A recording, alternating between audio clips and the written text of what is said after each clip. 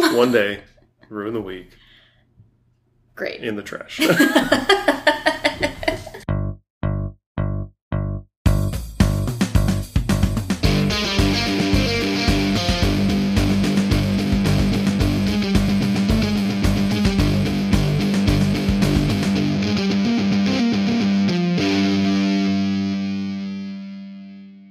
everyone, welcome to another episode of Geek Chew. I'm Eamon. And I'm Charlene. And today we're going to be talking about Dark Horse Comics' new series 8 by Raphael Albuquerque and Mike Johnson. And also we went and saw Inside Out today, Pixar/Disney. Disney's Pixar. Disney. Oh my goodness. Disney's Pixar. That's right, we saw it. Inside Out. So, other than that, though, I took the kids out to eat earlier this week, and we have a rule about no video game talk at the dinner table. And I guess it doesn't really apply when we're out to eat unless we're not in the mood to hear it. Because, as soon as we sat down, Courtney, launched into some video game talk, because this week was E3. So yes. I had my my briefing on the E3 week to date. At least you got a briefing, because I wasn't there, but I got to experience it live. Well, I did too at the time. No, I mean, I got to experience all of his E3 news, like, Mom, come look at this. Mom, come look at this. And I'm like, yeah, I get it. It's cute. It's awesome. Yeah. It's cool. Let me, be productive. So I just looked at my notes, and I see that I wrote down I had my E3 summary from a 12-year-old, which is not his age. No. He's 13 now. Yes. We have a teenager. But from what I gathered, Nintendo and Sony are not having a good week at E3. And Xbox/Microsoft is killing it. Did he tell you about how many viewers dropped in the first few minutes of Yeah, I got the scoop. But that's all he's really interested in was the Nintendo news. Right. He has branded himself a Nintendo expert. Is that what he said? Oh yeah. That's his new, if he had business cards, that's what it would say. Which is cute. He's very funny. But yeah, beyond that, what I was briefed by our teenager, I don't really have much E3 news. I just thought it was worth mentioning that it was this week. I am very, very excited about Yoshi's Woolly World, though. That's a really hard thing to say. Yoshi's Woolly World. Yeah. It looks, first of all, adorable. Yeah. And secondly, they have, little plushy amiibos. And I don't even care about amiibos, but I might want one of those amiibos. Yeah, that and the Mario World Builder. Yes, he's been talking about Mario World. That sounds cool, too, though. Mario is something that I will always go back to, but the world builder itself seems like a little bit too much effort. So Courtney has come up with a plan where he will build the worlds and I will play Mario in those worlds. Yeah, he's been telling me about his ideas for stuff, and it just amazes me the things that come out of his brain for that kind of stuff. And I'm like, wow, that's cool. Yeah. So it's neat because he always takes another idea and then expands on it and makes it his own. And that's just sort of his thing. Yeah. The only other video game news I had was Batman related, Batman, Arkham Knight. Pretty sure you just said Batman. Yeah, it really didn't sound good. But you know what I meant. Batman, Arkham Knight is coming out, and it's not coming out for the Wii U, which is the only system we own. And even if it was, I probably wouldn't play it. But just seeing commercials and ads and videos for it, and going to GameStop with the kids, and seeing the PlayStation 4,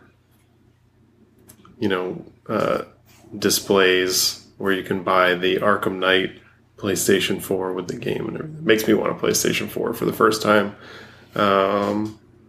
ever. But even if I got one, I probably wouldn't play the game. But it is Batman, so I might give it a shot. But all of that is moot because we aren't getting a PlayStation 4. That is correct. One of the other things I saw this week was there's going to be a animated adaptation of the Image comic series Chew. What? Which, yeah, pretty exciting. They have on what platform? I think it's gonna just come out on like DVD, straight to video kind of thing. Really? The first. Is it going to be like the same story? Yeah, well, the first show, or probably movie, I would imagine, is a direct adaptation of the first trade. And they've cast several people that... How long have you been holding this information in and not talking to me about it? About 3 hours. Oh, okay. I was like, how did you not tell me about this? Because I know I don't like check my Twitter feed or anything as much as you do because I just don't have the same kind of access and time. Yeah, so I had to go back and look at our previous episodes, but we haven't actually talked about Chew. But I mean, it's a really great series that we've been following in trades or catching up on in trades, and will now follow in trades until it's over. But yeah, they've cast, I think, Chew. Oh, it's not animated? I thought you said animated. Yeah, they've cast the voice. Oh, okay. Yeah. Who I think, I'm not even going to conjecture. I read it earlier tonight and I can't remember. The reason that it came to my attention tonight was they just cast the other Cibopath, not Chew, but... The bad guy one? Yeah, with David Tennant, the guy who played one of the Doctor Who's. He's going to be his voice. Yeah, it's all very exciting. But looking forward to that. Yeah, me too. And the last thing that I had for just kind of general stuff was Game of Thrones is over. Oh, and yes. True Detective is starting. Now, do you want to watch this together? Or Well, do you want to I just think- try to watch it apart and then discuss it together later? Here's the thing. I think we should watch the new season because it's completely unrelated to the first season. I think we should watch that together as kind of our Game of Thrones replacement. Okay. And I was thinking because of our conflicting schedule, we should maybe have like an assignment or a challenge. See if we can each watch 4 episodes of the first season of True Detective this week. That's really hard because my time at home, like the kids are up and it's like morning times. That's why it's called the challenge. Oh, the challenge where you get to cheat because you get to put the kids to bed and then get to watch it? Yeah. I mean, you've got headphones and a computer here. Let's not pretend like there's no workarounds. All right. But so you're giving me permission to you're neglect already- the children in you're already order to turning complete down. this challenge. You're already turning No, down the I'm challenge. gonna be able to do this. No, it's all right. 4 episodes. We'll just skip it. 4 We'll skip the first season. because you don't want to lose. Hey, I wasn't the one complaining. But yeah, so True Detective Season 2 starts this weekend, I think. And, I mean, True Detective Season 1 was obviously a pretty big pop culture phenomenon. I thought it started last weekend. I don't think so. No? Because I've heard some talk about it. Maybe people just saw, like, screener. Yeah, I was listening to copies. the Hollywood Prospectus podcast, but they definitely have screeners because they've watched the first 3 or 4 episodes. But I want to see both seasons, and I Yes. think we should Make an effort. make an effort, and we definitely won't make it through the first season if we try to wait and watch it together. So that was my Weekly recap. yeah. I was gonna say ephemera from the week, so not.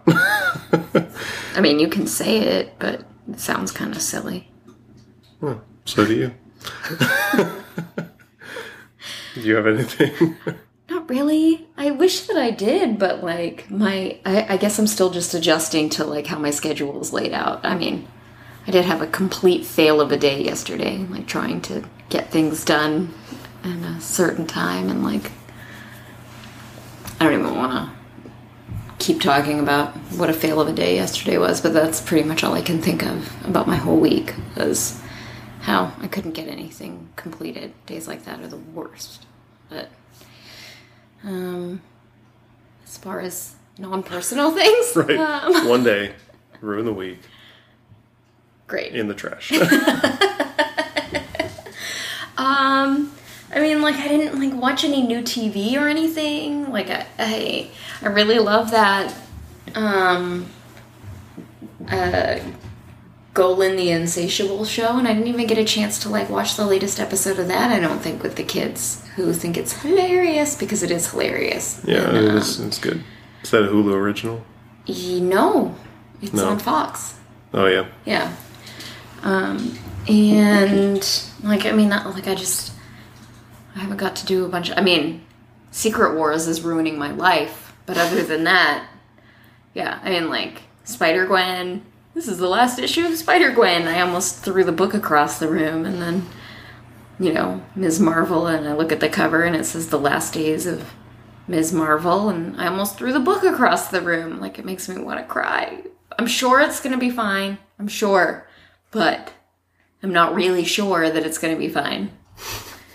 So, anyway, that's all I have for my week. I promise I'm going to try to get back into, like, a better schedule of doing things that are more fun than just boring life stuff. Yeah, so we'll just get right into 8. So, 8 is Dark Horse Comics series. Mm-hmm. Kind of co-written by Raphael Albuquerque and Mike Johnson. And the art is by Raphael Albuquerque.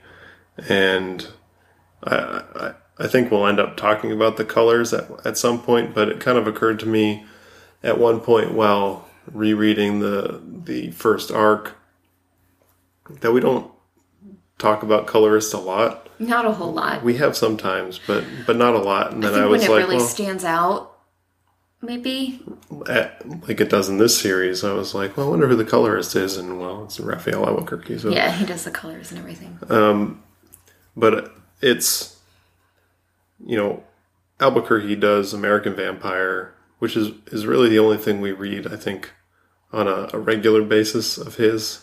He's worked on, so to speak, regular basis. Yeah, he's done other things.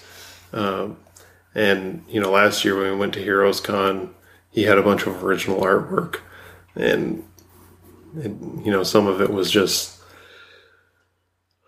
that stuff where you just stand there and think, wow, should I get this? Because it was really, he had some pages from American Vampire. There was one that I remember in particular with Pearl as the kind of centerpiece of the page. That was just amazing. We ended up not getting it, but right, because we have, you know, small children who ask us to feed them. Such a pain in the neck. But yeah, so 8, and I didn't realize this, is actually based on a webcomic that Albuquerque had done in Brazil. Oh, really? Yeah, it was called Toon 8. And he actually never even finished it because the site that was running the webcomic shut down. And Dark Horse expressed interest in, you know, doing it as a series, originally as a mini-series. And when I was going back through articles reading about this series, I think it was supposed to be just this 5-issue run. And this was before I read issue 5, which kind of makes you think that it's going to keep going. To stop it this issue, but I saw a miniseries and I was like, "This is going to be it." And I think it's been fairly popular as a series, and that probably has changed the course of the series to kind of be a continuing book, maybe. But basically, it's another time travel book, which we spent a lot of time talking about over our last couple episodes. Seems to be like the Chrononauts zeitgeist right now is time travel and Pastaways. And I mean, basically it's first issue throws you right into the beginning of the action in the story, where right, there's no like right, everything's getting kind of to filled how the in time through, travel was invented or whatever. He just gets, everything's like, all right, filled now in you're through ready to go. Backflash, Yeah. And Backflash. So, yeah, that's right. Flashbacks even. I'm sorry. But so the protagonist, this Joshua character, is, he's the first person you see, and he's in the Meld, which is basically this place outside of time, or basically a temporal garbage chute. Right. Where, things from all different points in time can be and exist kind of outside of the timeline that we know. But he is in the Meld and kind of gets hooked up with some of the other main characters pretty quickly, and they start to build this world where you find out why Joshua has traveled through the time stream, and you sort of find out why. You don't really find out why. Well, I mean, you find out what his purpose is. Yeah, through the series you find out. Yeah, I guess. I mean, I think there were some answers that I still needed, but... But I think one of the big things about this book, which we already kind of alluded to, is there's like a key in the front of the book as far as colors go, where it has green as the past, this kind of yellow color is the Meld, the blue is future, and purple is the present, I think. I don't have the book in front of me. That sounds about right in my head. But, and then, so basically, wherever they are in the story, whatever point in the timeline, they have this kind of wash of this color in the background, and they leave everything else kind of just this sketched out bluish hue, which obviously intentional, probably to highlight the other color, and it kind of works as a effective narrative device to let you know where they are in the story and in the timeline without inserting narrative blocks or whatever. Right. So, yeah, the Meld is an interesting place as far as maybe even just a narrative device or not a narrative device, but it kind of opens up this freedom to tell whatever story you want, because you can pull things from any time in the history of the world and throw them into this world. But yeah, basically, I think I kind of narrowed it down to there are like 6 main characters. I guess. I mean, that was tough for me. I mean, I don't think I enjoyed this series as much as you did. I think for me, the most interesting thing was definitely the art and how the art affects the story. I feel like I wanted some more character development. Like I just didn't feel attached to anyone. I think the most interesting character for me was Harry, the little brother. Right. And like when he's not really one of the main characters so much, like I'd say the main 2 characters are Joshua and Neela. Yeah, I included Harry in the 6, but so yeah, like I'd say he's like in the second tier of important characters. Yeah, I can see how you felt that way. I think it definitely did a better job than, say, something like The Pastaways of giving some depth to the characters. Do you? Because I feel like I didn't like really get a lot of personality from them so much as it was more plot driven than like character driven. Whereas I feel like Pastaways was probably more character driven than plot driven to start out with. Yeah, maybe. I would definitely say that's an accurate characterization, but I think maybe it's just the fact there were more issues and more time spent with these people. And especially on my second read through, I kind of like, there were some things that happened in issue 3 that by the time I read issue 4, I had completely forgotten. And then when I read them all in order, I was like, how did I not remember that? Like the whole reveal of the relationship between the two main characters of Neela and Joshua, kind of how they fit together in the bigger mosaic of the time travel piece. But like, I'd completely forgotten that by the time issue 4 came around. So that's weird. I think basically I have to read things in trade. Yeah, I mean, I sat down and basically read them like that. I read all 5 issues back to back. Just sat and read them all with my coffee the other morning. So I got the whole story as a chunk. And so maybe that's why the way I'm interpreting it and analyzing it is different from the way that you processed it in your experience reading it. I just failed to really care as much about the characters. I felt like the end of issue 5 was sort of anticlimactic. I felt like we were meant to care. I would agree with that. I felt like we were really meant to care for this one character who essentially sacrifices herself for, this greater mission that we don't even really know much about. I didn't have any deep feelings for her. Neither do I, but I feel like we're supposed to, because anytime a character does something like that, where it's like an important thing where they sacrifice themselves so someone else can take care of like the major plot point in the story, like you should feel something for that sacrifice. You should feel something for that person and care whether or not, care about the ultimate fate of that character. And I was just sort of like, oh, so that happened. Yeah, I don't...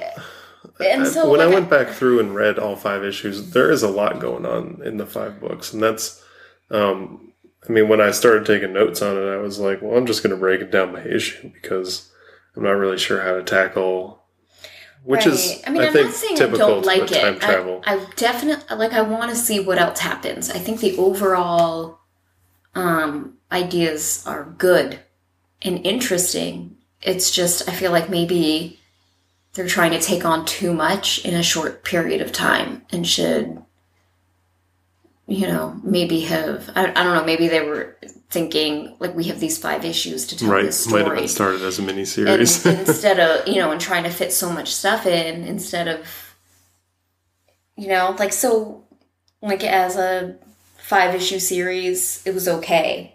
As a longer ongoing thing, I think that there's a lot of potential for it. I definitely want to see what else happens, and I think, Raphael Albuquerque is a genius with the way he does his colors and the way he uses them to move the storytelling. So I definitely think there's a lot of value in us investing our dollars into keeping on board with the story. I'm just saying that there was a lot that I felt like was lacking with the first narrative arc, And I hate to say that because I don't want to seem like I'm not recommending it, I feel like there's a lot of worth and a lot to say that's good about it, but I'd have to be honest too, Well, so some of we've kind of covered at least 3 of the main characters, and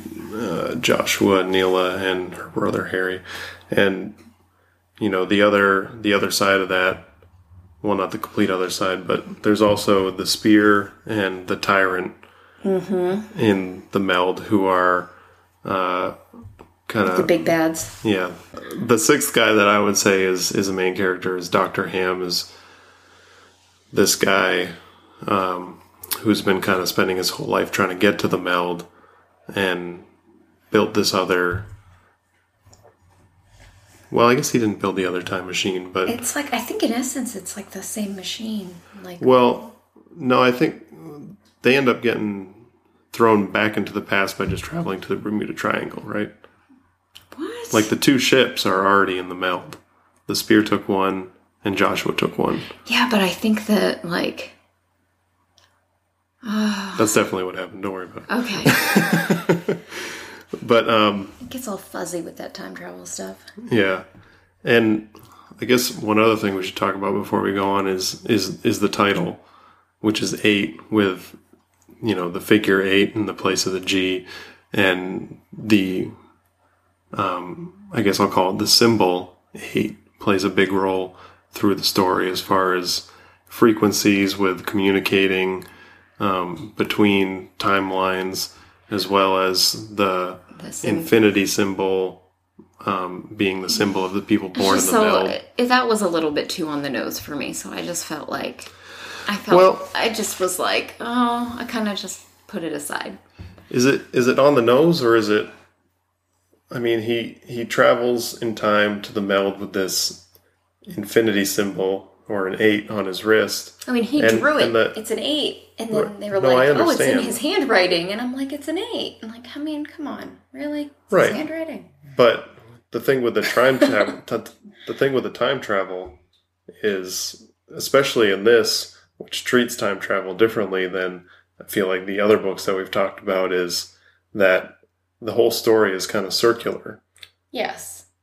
So in that way, it makes complete sense. And it's not too on the nose because everything is tied into the same people. Why are they calling it different things to each other? Well, because not everybody in the storyline has the same pieces of information, I think. But, I mean, I guess we'll find out more as I sure hope so. Yeah, so do I. There's just a lot. Yeah, there's a lot.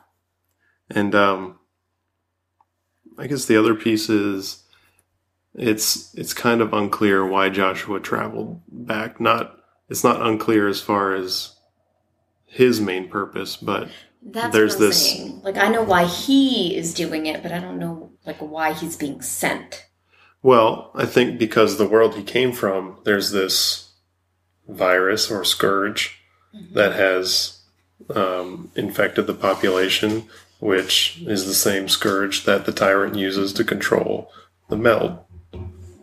And the scourge are basically, I think, nanobots. Which I think is also a super interesting part of the story that doesn't get enough time. Yeah. Yeah, there's definitely a lot. And it's interesting. I'm with you. I think issue 5 seemed really rushed. It seemed like it was heading to this big conflict, and then all of a sudden in 2 pages it was over. And it was kind of like, okay. Okay. Yeah. But one of the things I really liked in the series overall was in issue number 4, the way they detail the origins of the spear, who's originally from Nazi Germany. I do like that as well. I think that was probably my favorite issue. The way Dr. Ham goes into his history and how it ties into the spear, and Dr. Ham's father was this scientist, a Jewish scientist in Nazi Germany, who was basically put to work because he was that gifted.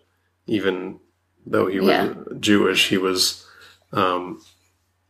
pardoned, so to speak. Yeah, put in charge of this time travel operation that they had going on. And just the way that he described the story and the way he detailed the balance of working for the Reich with the family safety, and how his father didn't like who he was working for, but he really wanted this scientific progress to push forward.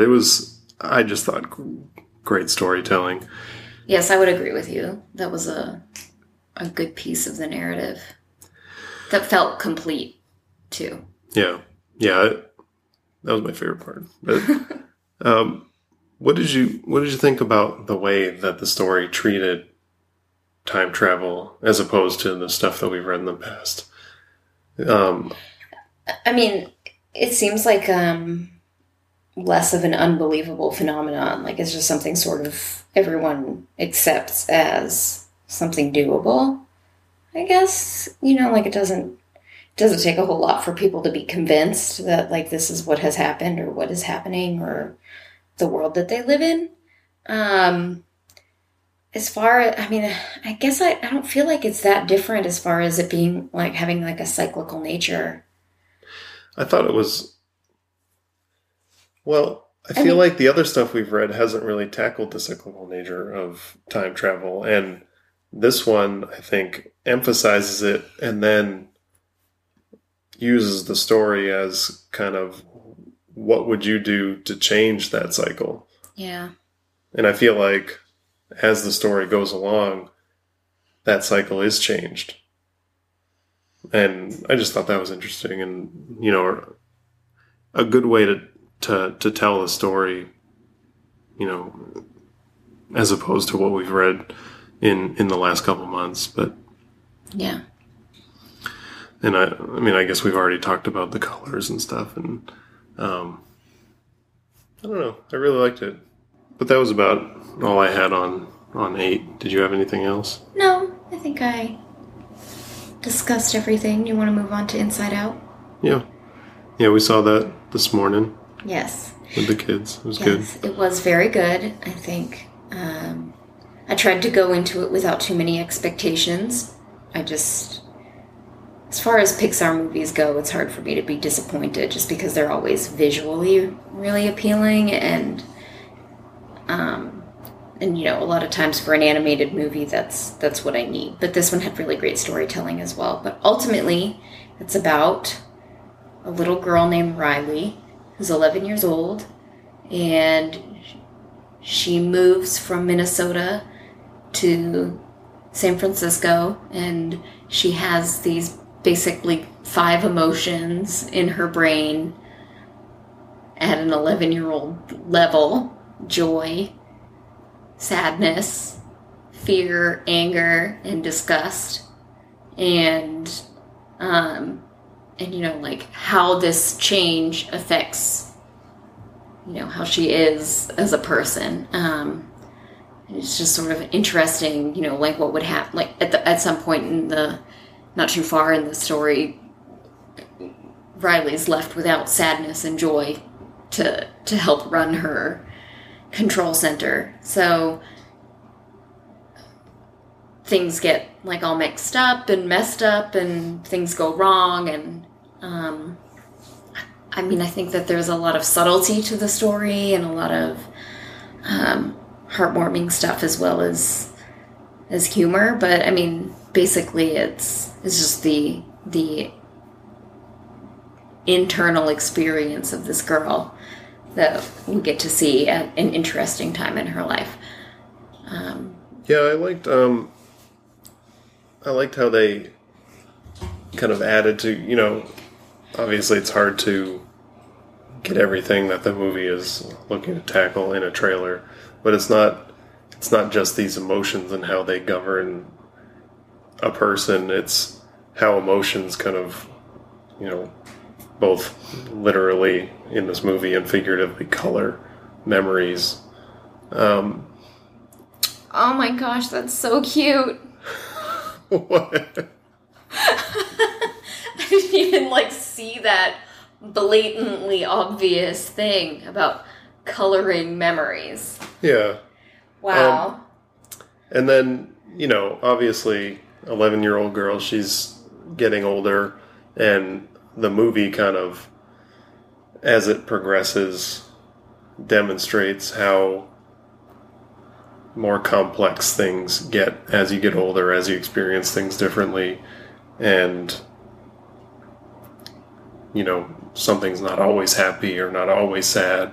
It's, you know, a mixture of more than different one things. thing. Mm-hmm. I feel like I had a different reaction or experience in this movie than a lot of people. I've seen so many like positive reviews, and it's not that I didn't like it. It didn't engage me the way I think even other Pixar movies have. Really? And there was some of it where I hesitate to use the word bored, but it was really? kind of boring. Not That's so lost weird to me. not in a lost my interest kind of way, but just in a way where I was just kind of like waiting for the next thing to happen. And I didn't feel that way at all. I was fully engaged the whole time. And I mean, I think the kids were too. Like even after the end of the showing and we're waiting for you and Jake in the restroom, me and Tegan and Courtney are all talking, you know, which one's your favorite character? What was your favorite part? And what emotion did you like? And blah, blah, blah, blah. And all this great stuff. Yeah, Courtney asked me that when I got out. And I definitely I told him I like Sadness the best out of in the movie because... Well, that's my favorite character as well. But Amy Poehler is Joy, and Phyllis Smith from The Office. For us, Office fame, and I think that's pretty much what she's been in. That was her first thing. But she was really funny as Sadness, and the character itself, the way she was animated, was really cute. I feel like she was funny and smart as Sadness. Oh yeah. Yeah, no, it was by far my favorite. Maybe you need to be more in touch with your emotions, hon. Maybe that's it. Because I just felt it so engaging and just the subtle intelligence about the way, you know, emotions are handled in a person and conflict and... Yeah, but I don't feel like I missed any of that stuff. I know. I just feel like it was... an okay movie. So weird to me. So weird. I mean, I laughed and I don't know. But maybe we need to not sit in super comfy leather recliners. Maybe that's why. Well, I think if you'll remember, I was sitting up through the movie. still cushy. Yeah. But overall, I mean, I still enjoyed the movie. I thought there was very entertaining things in the movie. I like the abstract thought, imagination, wherever they were walking through to get to Imagination Land. Yeah, that was fun. I mean, there was a ton of stuff in the movie that I thought was really good and emotional. Maybe you need to watch it again. Maybe. I mean, I'm sure I will, but... Yeah. Did you have anything else on Inside Out? Because we just saw it this morning. Yeah, I just didn't have a lot to say. I mean, I don't know. It just really gave me the feels, which I think it was supposed to. It's a whole movie about emotions, but I really just... I thought it was amazing. I don't even know really how to describe all of the nuance. Yeah, I mean, I've heard... I thought what was really interesting was this, the complexity of emotions where in respect to how you feel other people are expecting you to feel about something, or, about a person not wanting to let their parents down, or someone else down, and how hard that is, and how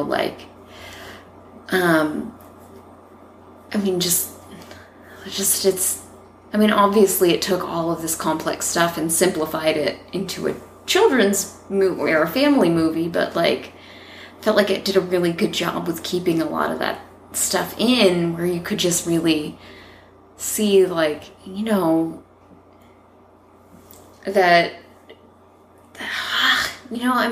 so Riley, she doesn't want to upset her parents by admitting to them that she's upset with this move. She wants to be on board and be supportive, as an 11-year-old girl. But life is tough for an 11-year-old girl as far as the experiences that she's having, but she's trying to understand that maybe life isn't so tough for her as an 11-year-old as it is for her parents, but so she feels guilt at not wanting to be sad, but then she can't help it, and then things go all haywire in her crazy emotion brain, and I don't know, and then so her choices change, and then I don't know, I think it's a really great story about family as well as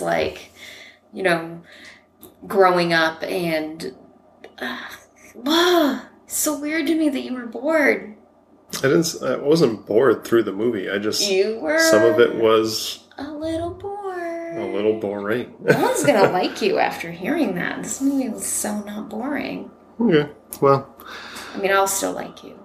That's good. I did like the movie overall. I'm just saying. I just didn't do it for you. I just felt like so engaged the whole time. So it's weird to me. But, was that it for Inside Out? Yeah, I think that's it. Yeah.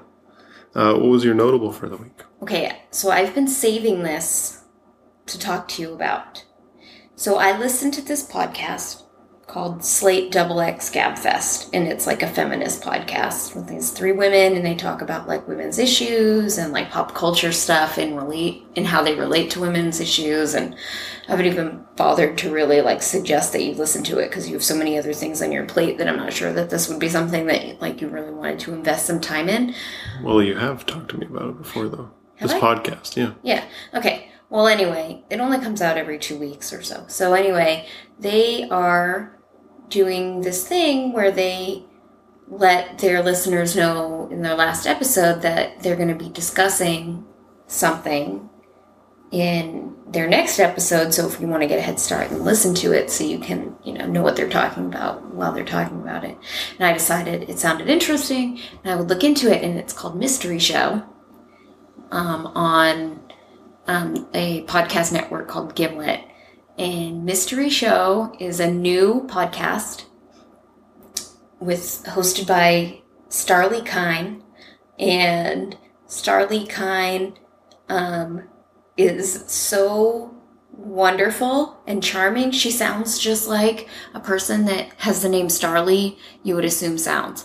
And the show is so fun and charming and delightful and it's sweet and caring and like full of all this great stuff, but also like solving these mysteries that are sort of like not really a big deal, but like just mysteries for a friend that are like little things. And it was just so fun to listen to that it's like now my new favorite thing. And I'm sad that I ran out of episodes. I think there were 4. Oh yeah.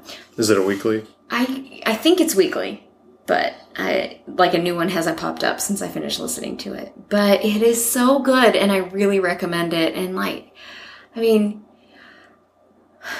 I can't describe like how like happy it makes me to listen to, because while Starlee is trying to get to the bottom of whatever mystery she's trying to solve, she encounters new people and she sort of goes off on these other tangents that just are so like sweet and interesting, and just another facet of the story that you just are like, that's just so fun and heartwarming, unexpected and an like unexpected really, take, I guess. Yeah, and like just really heartwarming, and like you just think of like I couldn't help but think of how her thought process must be. Just the way that she asks questions and the way that she gets to the next question that she needs to ask or wants to ask. And it's just, I mean, it's really good. It's really good, and I recommend that people listen to it.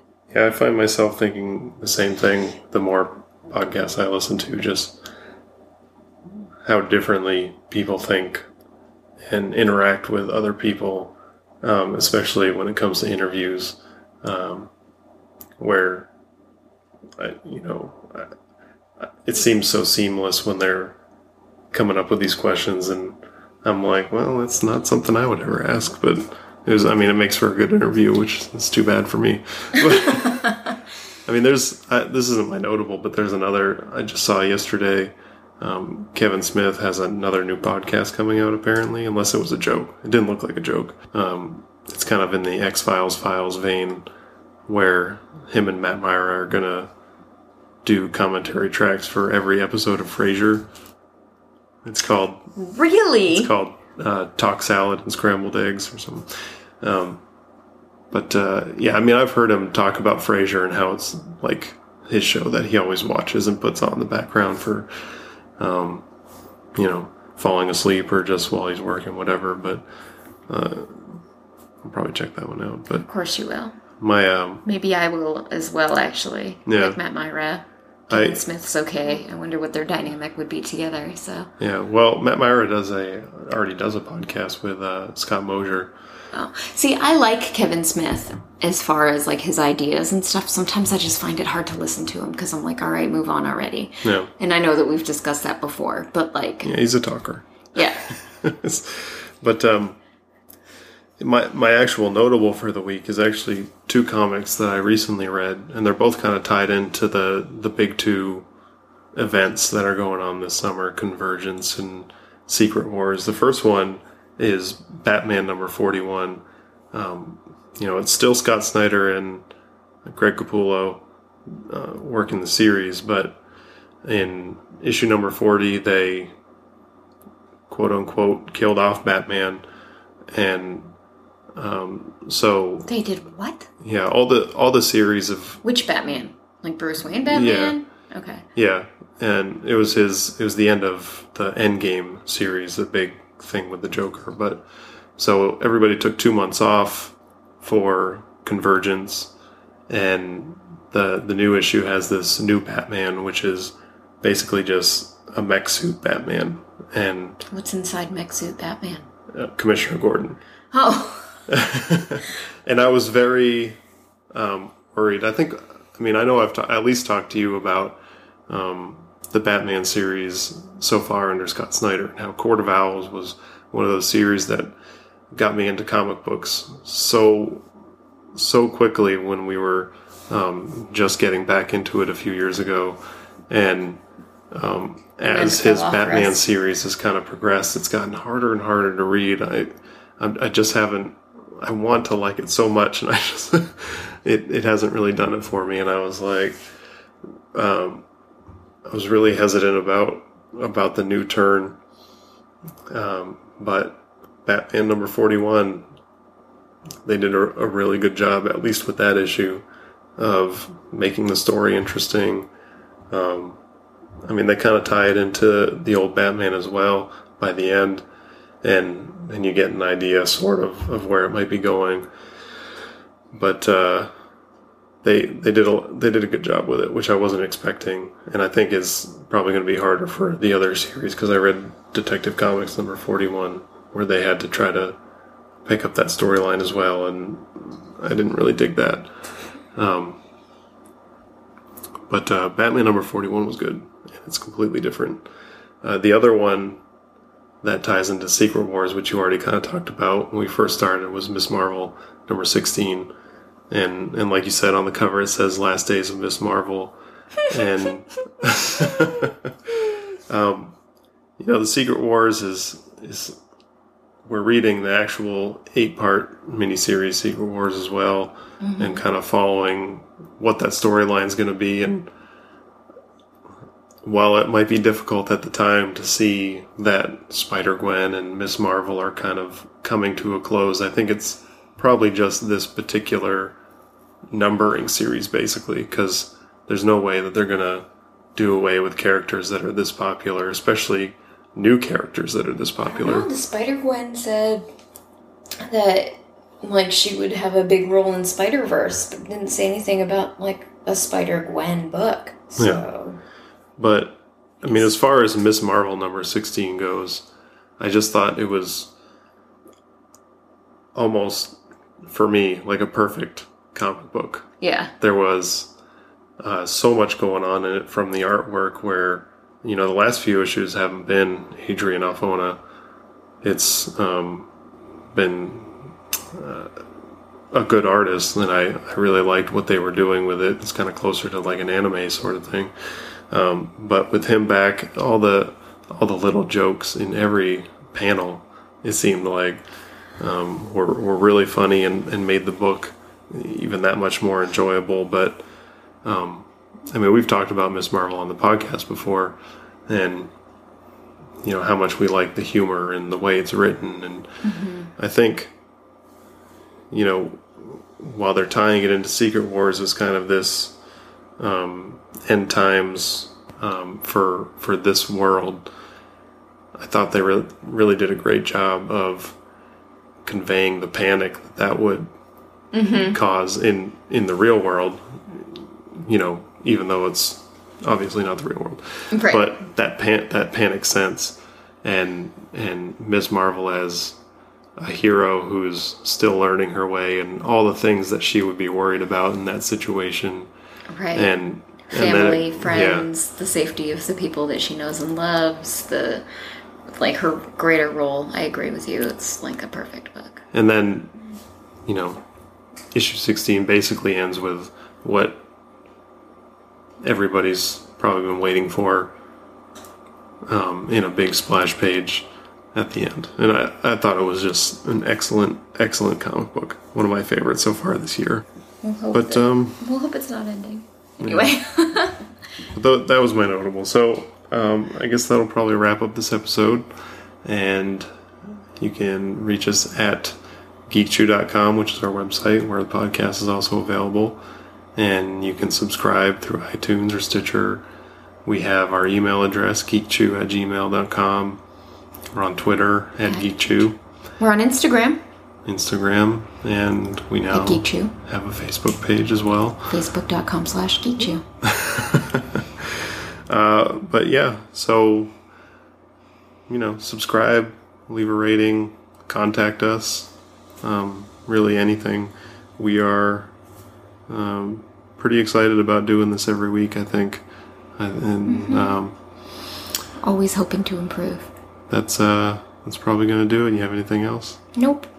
All right. Well, it was fun. It was smart. We liked it. It's so cute how you shrug every time, even though no one can see.